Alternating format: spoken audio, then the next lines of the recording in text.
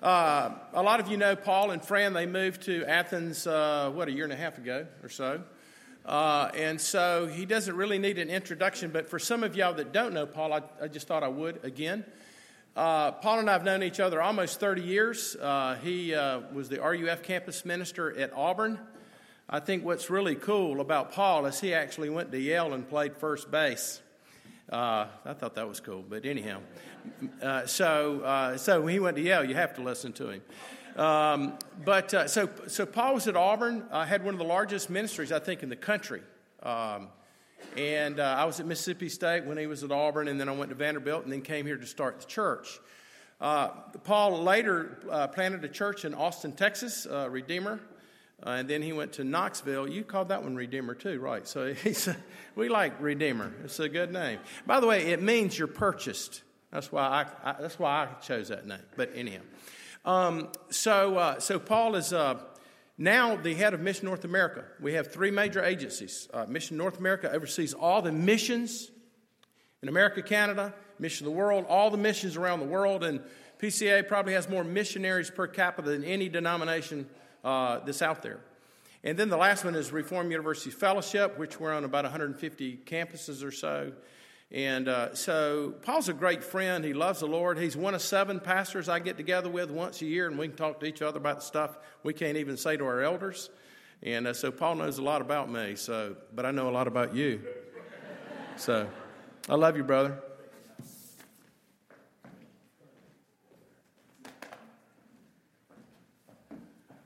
Good morning. Good to be with you. Happy New Year to you. Hal said, Paul, I want you to preach about anything you want.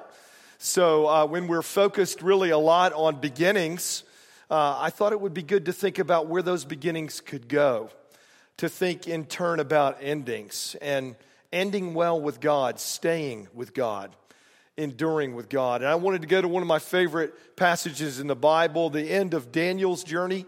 Daniel is just full of wonderful stories about he and his friends trusting God and enduring and God sparing their lives through multiple settings, through a fiery furnace and all kinds of radical situations. But here is the most challenging one of all, Daniel in the lion's den. And here even he endures with God. Would you stand with me as we read this story? Daniel chapter 6. Hear God's word to you. Now it pleased Darius to set over the kingdom 120 satraps to be throughout the whole kingdom, and over them 3 presidents, of whom Daniel was one, to whom these satraps should give account, so that the king might suffer no loss. Then this Daniel became distinguished above all the other presidents and satraps, because an excellent spirit was in him, and the king planned to set him over the whole kingdom. Then the presidents and the satraps sought to find a ground for complaint against Daniel with regard to the kingdom, but they could find no ground for complaint or any fault, because he was faithful, and no error with fault was found in him. Then these men said, "We shall not find any ground for complaint against this Daniel unless we find it in connection with the law of his God." Then these presidents and satraps came by agreement to the king and said to him, "O King Darius, live forever. All the presidents of the kingdom, the prefects and the satraps, the counselors and the governors are agreed that the king should establish an ordinance and enforce an injunction that whoever makes petition to any god or man for 30 days, except to you, O king, shall be cast into the den of lions. Now, O king, establish the injunction and sign the document so that it cannot be changed, according to the law of the Medes and the Persians, which cannot be revoked." Therefore, King Darius signed the document and the injunction. When Daniel knew that the document had been signed, he went to his house, where he had windows in his upper chamber opened toward Jerusalem. He got down on his knees 3 times a day and prayed and gave thanks before his God, as he had done previously. Then these men came by agreement and found Daniel making petition and plea before his God. Then they came near and said to the king, concerning the injunction, O king, did you not sign an injunction that anyone who makes petition to any god or man within 30 days, except to you, O king, shall be cast into the den of lions? The king answered and said, the thing stands fast, according to the law of the Medes and the Persians, which cannot be revoked. Then they answered and said before the king, Daniel, who was one of the exiles from Judah, pays no attention to you, O king, or the injunction you have signed, but makes his petition 3 times a day. Then the king, when he heard these words, was much distressed and set his mind to deliver Daniel. And he labored till the sun went down to rescue him.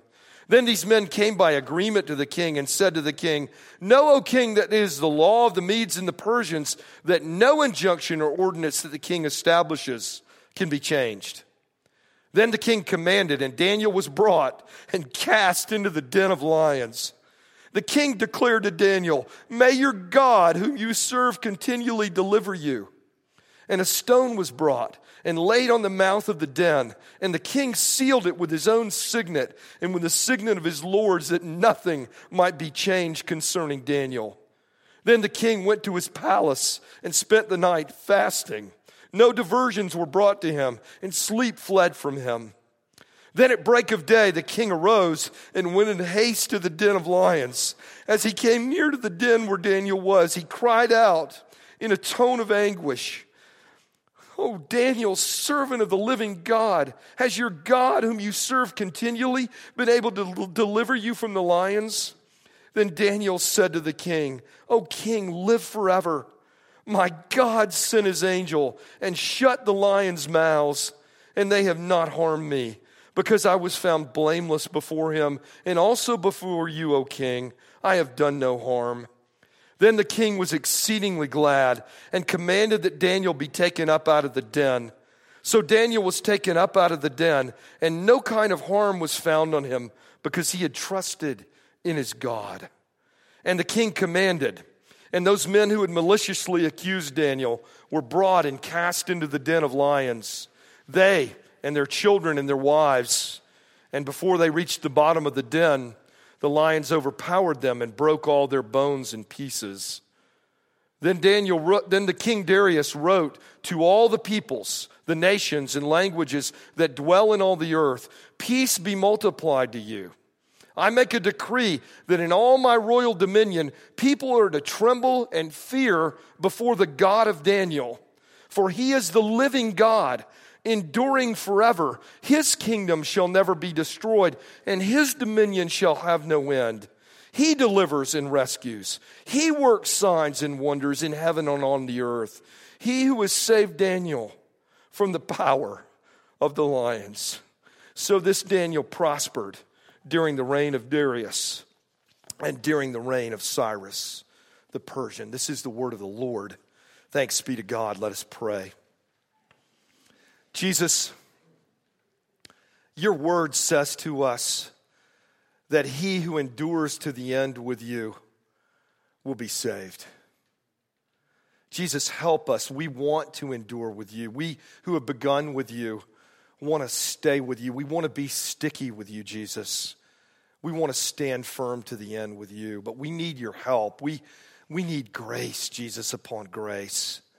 So help us from this story to learn how we can endure with you.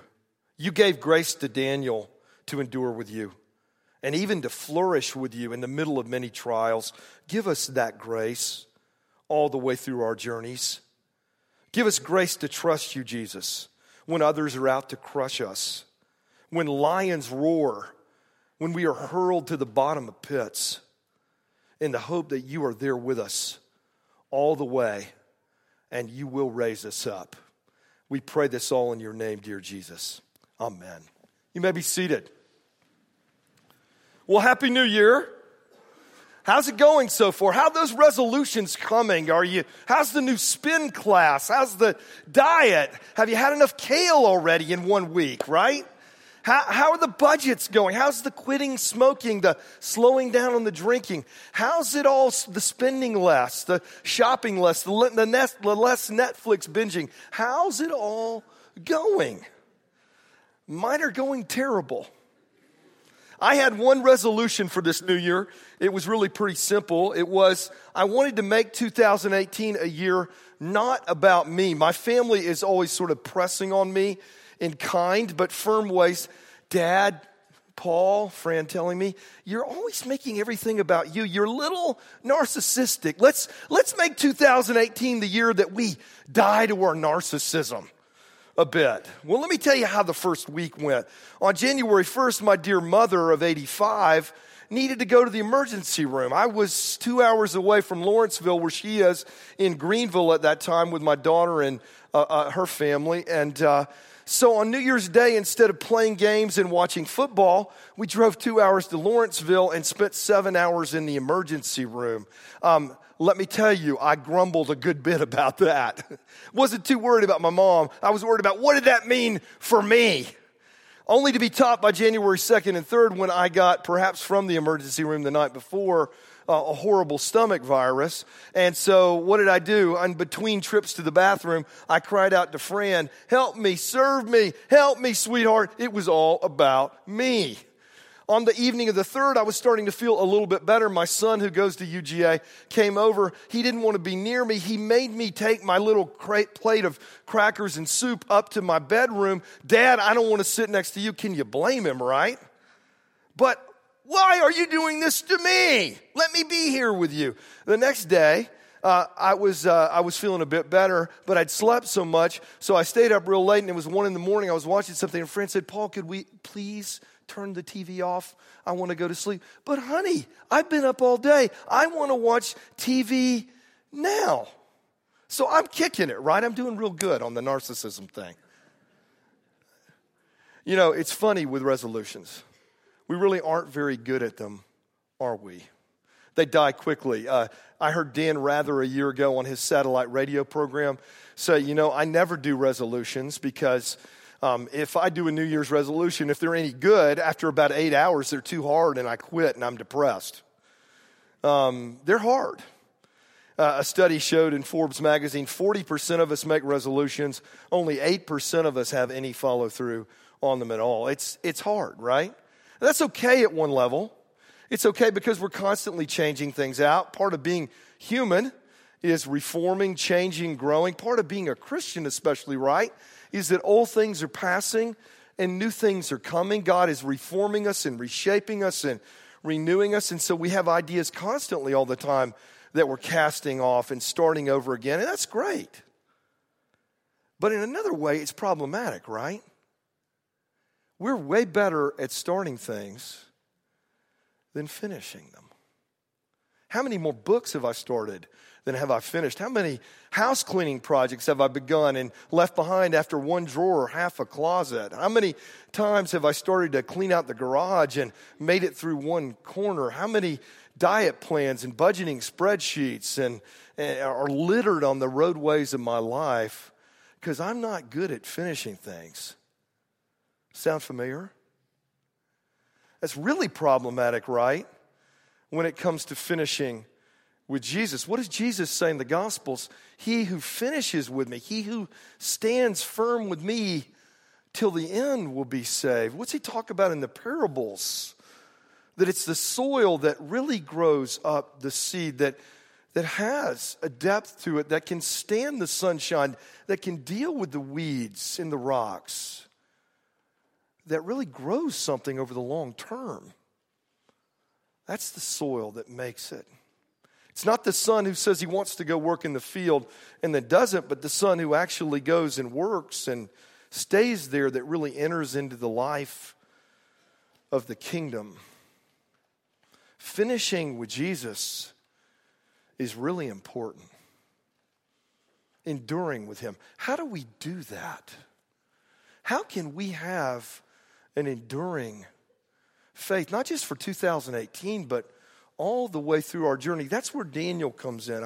I think this is where Daniel can help us and reveal to us what are the dynamics of an enduring faith with God. What does enduring faith with God look like? What's it mean to be sticky with Jesus for the long haul? First, think about Daniel, that enduring faith from his story, from his narrative, shows us that you can expect challenges all along the way. Enduring faith is not surprised by challenges that come all along the way. You know, when I was growing up and I heard this story, loved this story all the time in Sunday school, I grew up in the church, and I'm 55, so I grew up in the era of the felt boards, you know, the little characters you'd put up on the board. And when Daniel in the lion's den was always up on the board, I loved it. But the thing was, you know, Daniel looked like he was about 17 in the lion's den. Peter Paul Rubens is the most famous artist. He's a Flemish master, you know, from the 1600s. And he paints the most famous picture of Daniel in the lion's den. His portrait, you can look that up sometime. His portrait has Daniel ripped and buffed, looking like he's about 25. You know how old Daniel is here? 85. If he's 17 when he leaves in exile to Babylon, and now he's gone from Babylon over to Susa with the Medes and the Persians, 67 years of captivity have passed for Daniel. He's 85 here. Why would none of the artwork depict him that way? I think because we can't stand the idea that the largest and the biggest and the toughest challenges of our lives may come at the middle or even at the end of our journey. We want that karma thing with God, right? If we've walked with you, if we've endured with you, if we followed you, then make our lives easy. Make the middle and the end sort of a coasting. We can't stand that idea. And I remember when I was 25 and my parents were my age, 55. Fran and I had been married a couple years. We were in seminary. And I remember looking at their lives thinking, man, I'd love to be that age sometime. They had their friends in place. They had their jobs, their places in the community. It seemed like everything was just kind of a coasting, the wind that was at their back. What I didn't understand, right, is that my grandmother had just come, my mom's mom, to live in the area, and they were the primary caregivers for her, and they would be caring for her in her decline and in her death. I didn't understand my dad was completely reinventing his law practice from the crash of the 70s and the 80s in real estate in Florida. I didn't understand that my parents were constantly facing relational battles inside their church, vision battles for the sake of the gospel in their church. I didn't understand that their health was beginning to turn in bad directions that would lead my mom to 3 breast cancers and my dad starting to slide toward Alzheimer's.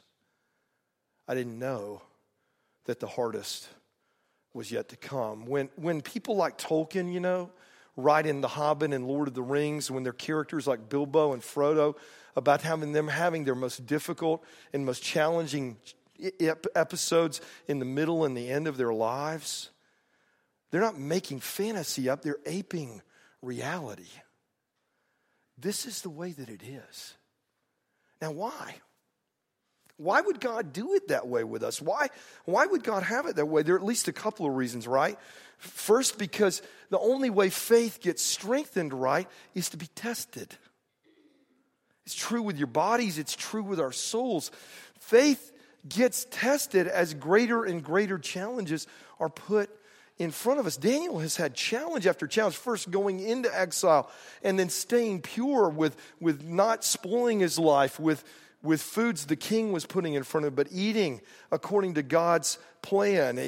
Not sort of in a fit for life way, but in a religiously dietary way of the Old Testament Jews. And then he's got to sort of endure this trial that Nebuchadnezzar says, I'm going to destroy everybody who's a wise person in my kingdom if one of you can't tell me not just what my dream means, but what my dream says. And Daniel and his friends pray, and God delivers them. And then there's the fiery furnace ordeal they all go through. And then there's the Daniel left in obscurity, right? And there's the handwriting on the wall, and he's called out of obscurity 2 generations after Nebuchadnezzar to tell what the handwriting on the wall means, which means it's going to be the end of the Babylonian Empire, and he has to speak this out. And now he's hauled away further across the desert, further away from home, and he's an old man, and he faces the lion's den. This is the way God works. He does it not just with Daniel, he does it with Noah, with his trials near the end of his life. He does it with Abraham. He does it with Moses. He does it with David. He does it with Jesus, right? His greatest trials come at the end of a long journey of growing up in poverty and then being misunderstood in his ministry and finally betrayed, mocked, beaten, and unto a death. God is growing our faith. And faith grows under pressure. Faith is like citrus. It needs the heat of spiritual challenge to grow. Tim Keller says faith is like a thermostat. It's only when the cold winds blow that the heat kicks in against that of faith. God's growing your faith, and it's going to cause increased trial for that to happen. It happens too, right? Because we're getting prepared not just to have a faith grow in a vacuum, but so that we can serve God in greater capacities in the days ahead. So that we can be ready when those moments come. But maybe most of all it happens, right, because this is just the way God does things. This is the shape of his kingdom. How is his kingdom shaped? Death and resurrection. Death and resurrection. Death and resurrection. What's the writer of Daniel doing here under God's Spirit's inspiration? Giving you this little picture, right, of all of the Jesus story arc. God's hero is betrayed. The authorities sentence him. He is put down into a pit. A stone over that pit of death is rolled over it. A seal is put over the stone. But then the stone is rolled away, and the figure emerges alive, conquering death. It's the Jesus way. And it's the way of all his followers. The only way to know Jesus and to follow him is him bringing you continually into places of death. He especially meets you there. He blesses you there. He loves you there. And then he raises you up again. My dad, when he had Alzheimer's, he lived with us. He and Mom did their last several years up in Tennessee. And he used to cry out at night. He had the sundowners thing, and it was bad. And he would cry out at night. He didn't know who my mom was. He didn't know who I was, his only child, his son. He didn't know who my family was, his daughter-in-law, his grandchildren. He really didn't know anything, but he would just scream out. The only thing, oddly, that would give him comfort was keeping his shoes on when he went to bed. I couldn't get him to take his shoes off. And he would just scream out at me, "Why is this happening to me? Why is this happening to me?" Because he just didn't know. He'd lost his capacity to even get a grip on where he was and where the journey was. If we forget that there are going to be consistent, continual challenges and trials all the way through, we're going to struggle. We're going to be as those with spiritual Alzheimer's. Because this is the way of enduring with God. Him meeting you in trial after trial after trial, but meeting you there, as Hal said, to bless you, to encourage you, to love you, to bring you through. Enduring faith expects that there are going to be trials all along the way. Secondly, enduring faith engages God's means of grace. Enduring faith engages God's means of grace. What are the means of grace? They're terms the Christian church has come up with across the ages to say, these are the places where you can expect God to meet you. These are the places where God pours out his love and his favor and his kindness to you. These are the places where God gives himself to you. And the church has historically described the means of grace as the preaching and the reading of the Word of God, the sacraments, and the prayers of God's people. This is where the tracks of the train of the Holy Spirit runs on into the stations of your life to bless you, to encourage you, to sustain you. Now, Daniel is passionate about the means of grace. Specifically, he's passionate about prayer, right? Ironically, it's his habit of prayer that is going to be the trap for him that those who hate him want to catch him in. We know Daniel is so committed to prayer that no matter what happens, he's going to keep praying, right?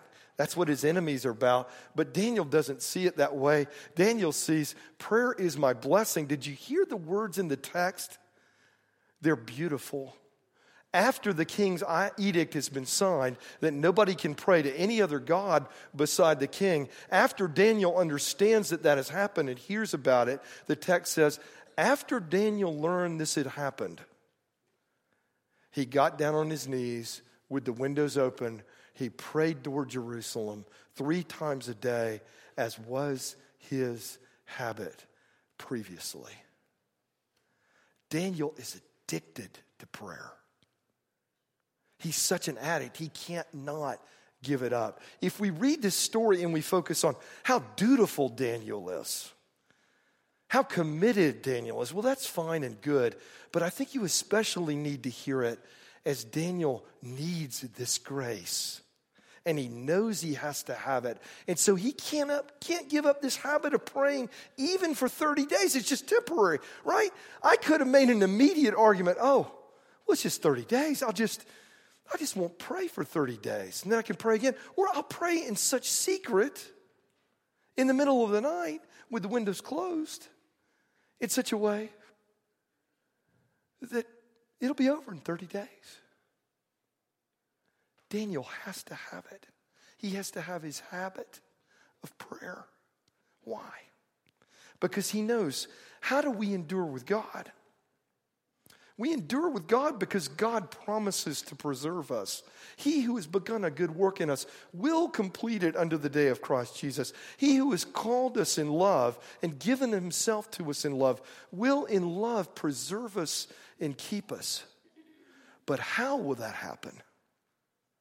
Through keeping us in his means of grace. Specifically here, prayer. What happens in prayer? God speaks to us in Scripture. We speak back to God in prayer. We pour out our hearts and longings to God in prayer. And he listens, and he moves, and he loves, and he comforts. And he works out his plan in the world in response to our prayers. It's amazing that God blesses us this way. And Daniel says, I cannot give this up, even for a moment. I have to have this prayer in my life. Oh, it's beautiful, isn't it? But challenging. Now, you may think, well, I could never be like that. I could never pray that way. I could never be that committed. Paul, I give up my patterns of prayer over and over and over again. I'm weak. I'm frail. I understand that. I'm right there with you. Listen to what a friend wrote on her Facebook page yesterday. I loved this. She's a mom. She's about 40. She has middle school age kids. She's a good friend of my oldest daughter. Here's what she wrote. I feel like I go through so many phases in my life. I'm not a super consistent person or a type A personality, probably more of a type Z if it exists. Recently, I've had my anxious phase. This comes following a year of a depressed phase. I try really hard to control these phases and fight them with fists up, but God is teaching me to feel them and take them as they come. Through a lot of counseling and medicine, that is. I'm just a person of a lot of emotion, and I think suppressing it has led me to some of these places. Today, I am thankful for this phase. Not because I'm super spiritual. If you know me, you know I'm not. But I do truly love Jesus and have hope that he is redeeming me. I'm thankful for the anxiety that leads me to early mornings where I have an hour all to myself to read and plan my day. Thankful for the desire to pray and ask God to help me with my addictive personality and make me thankful for my family who cheers me on and loves me no matter what. Here's to 2018. I'm petrified and excited to see what it will bring. I love that. It's so real and it's so beautiful, and it communicates that prayer is not for heroes. Prayer in the means of grace, God's word, worship, coming to this table, they're for broken, hurting people like me, like you, like Daniel even. Have you ever wondered, if we got into the Daniel story thing, if you go back to Daniel 3 and you read the story about Daniel and his friends going to the fiery furnace, the thing is, Daniel's not there at all. It's just Shadrach, Meshach, and Abednego. They're the ones that don't bow to the idol. Why isn't Daniel there? Is he on a big trip? Was he sick during that period? Why isn't he there? I think the most logical explanation is perhaps Daniel did bow to the idol. Perhaps he did fail. We know that David failed. We know that Moses failed. We know that every human being who has ever lived has failed radically and continually except Jesus. This prayer is for broken people like my friend, like me, like you, like Daniel. Now you may say, I reached this sort of place a little while ago and I was like, God, okay, means of grace. Coming to church, reading my Bible, praying regularly, patterns of prayer. I'm kind of sick of it, God. I really kind of am. Like I want it to be different. I want something else. I'm kind of sick of it. I want you to do something more explosive, more dramatic, more big, more ecstatic. And I've kind of come back to this reality that for Daniel, right, he had visions. He saw visions all the time, but what he clung to was this regular, simple pattern of prayer. And God wants you to too. It's not the sexiest thing in the world, but it is beautiful. It is where real intimacy and real love are shared. One of the things I do in my marriage a lot is I'll say to Fran, honey, I want more passion. Wouldn't you love to be married to me? No, I don't think you would. Honey, I want more passion. Let's have more passion in our marriage. And she kind of rolls her eyes. Says, well, Paul, that ain't the way to get it right there. And she always says, why don't, Paul, we just love each other and see what happens? And that's what God is saying to you in prayer. Why don't we just love each other and connect with each other in prayer? And let's see what happens. Enduring faith with God believes there are going to be challenges all along the way, clings to the means of grace all along the way, and lastly, has a sense of mission all along the way. It's interesting. We always think of this as a children's story, right? It's a powerful adult kind of story, and it's especially a missionary kind of story, right? How does Daniel write it under God's direction, or someone else writing on his behalf with God's direction? Put this, the whole bent of the story is toward the conversion of King Darius, right? It's as though Darius really is the big character in this story. He's yearning for Daniel's deliverance. He's the one who fasts and stays up all night, wondering, pondering, praying as it were.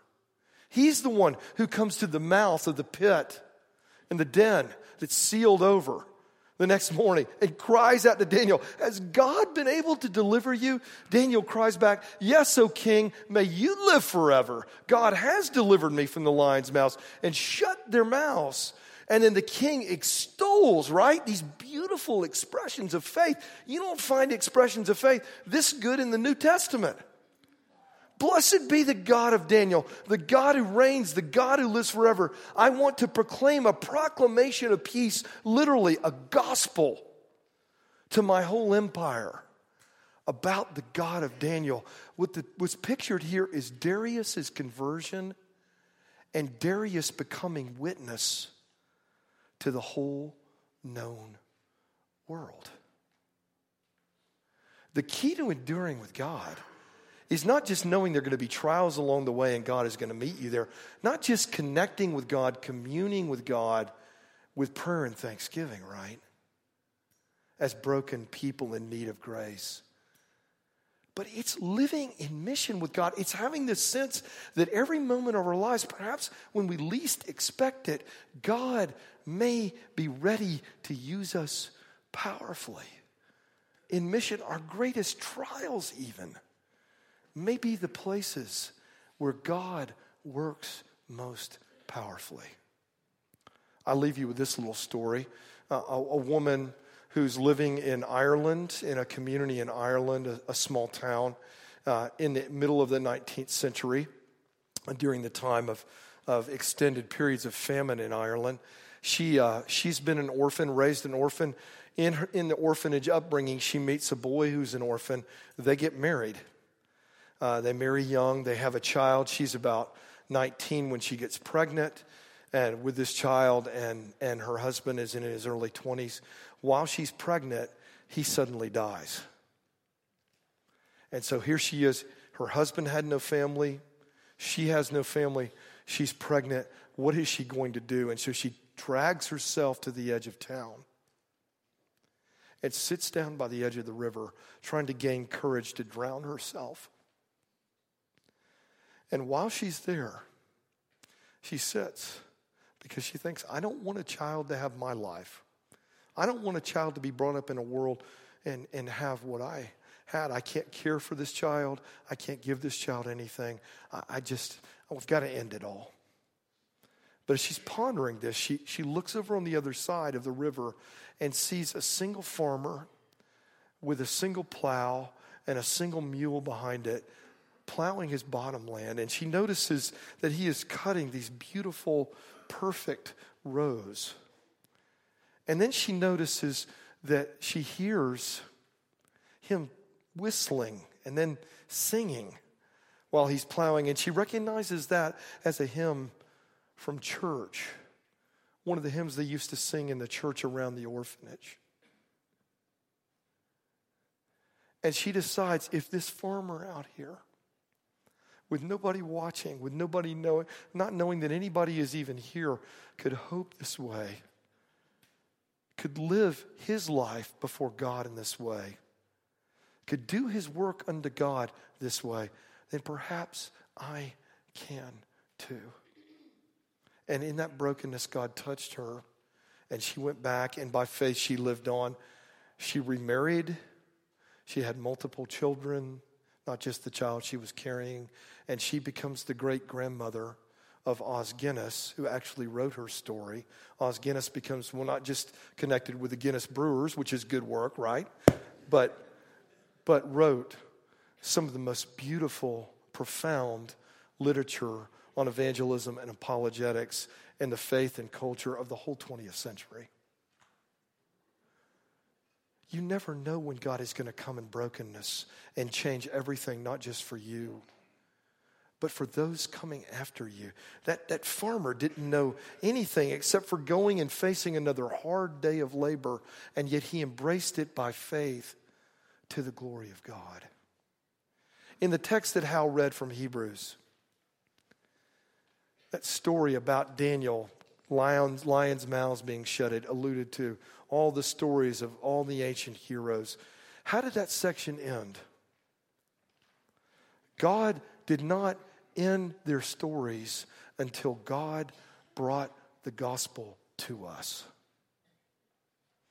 Their story was not complete without our faith, the writer says. And in the same way, that's truth today. Daniel's story is not complete without your faith, and your story is not complete without God taking you and using you in his mission to share hope, to share enduring trust in the middle of difficulty and challenge, to pray and not give up, and to see that your whole life is one of living in mission with God. Happy 2018. May you embrace the path of enduring faith. Let's pray together. Heavenly Father, we thank you for this time. We praise you. And Lord, we pray and plead with you that you would, by your grace, help us to have enduring faith. We can't conjure it up. You have to give it to us, Lord. Would you in your kindness do so? Please, Lord, for your name's sake. Give us faith that trusts you through a lifetime of trials and doesn't freak out when the trials come. Give us faith that clings to you through the ordinary, through the means of grace like prayer and the word, and like this table we're getting ready to come to, Lord. And Lord, help us to reset our lives as lives of mission, lives of sharing our hope in you, lives of true purpose as your ambassadors in the world. We pray this all, Lord Jesus, in your name. Amen.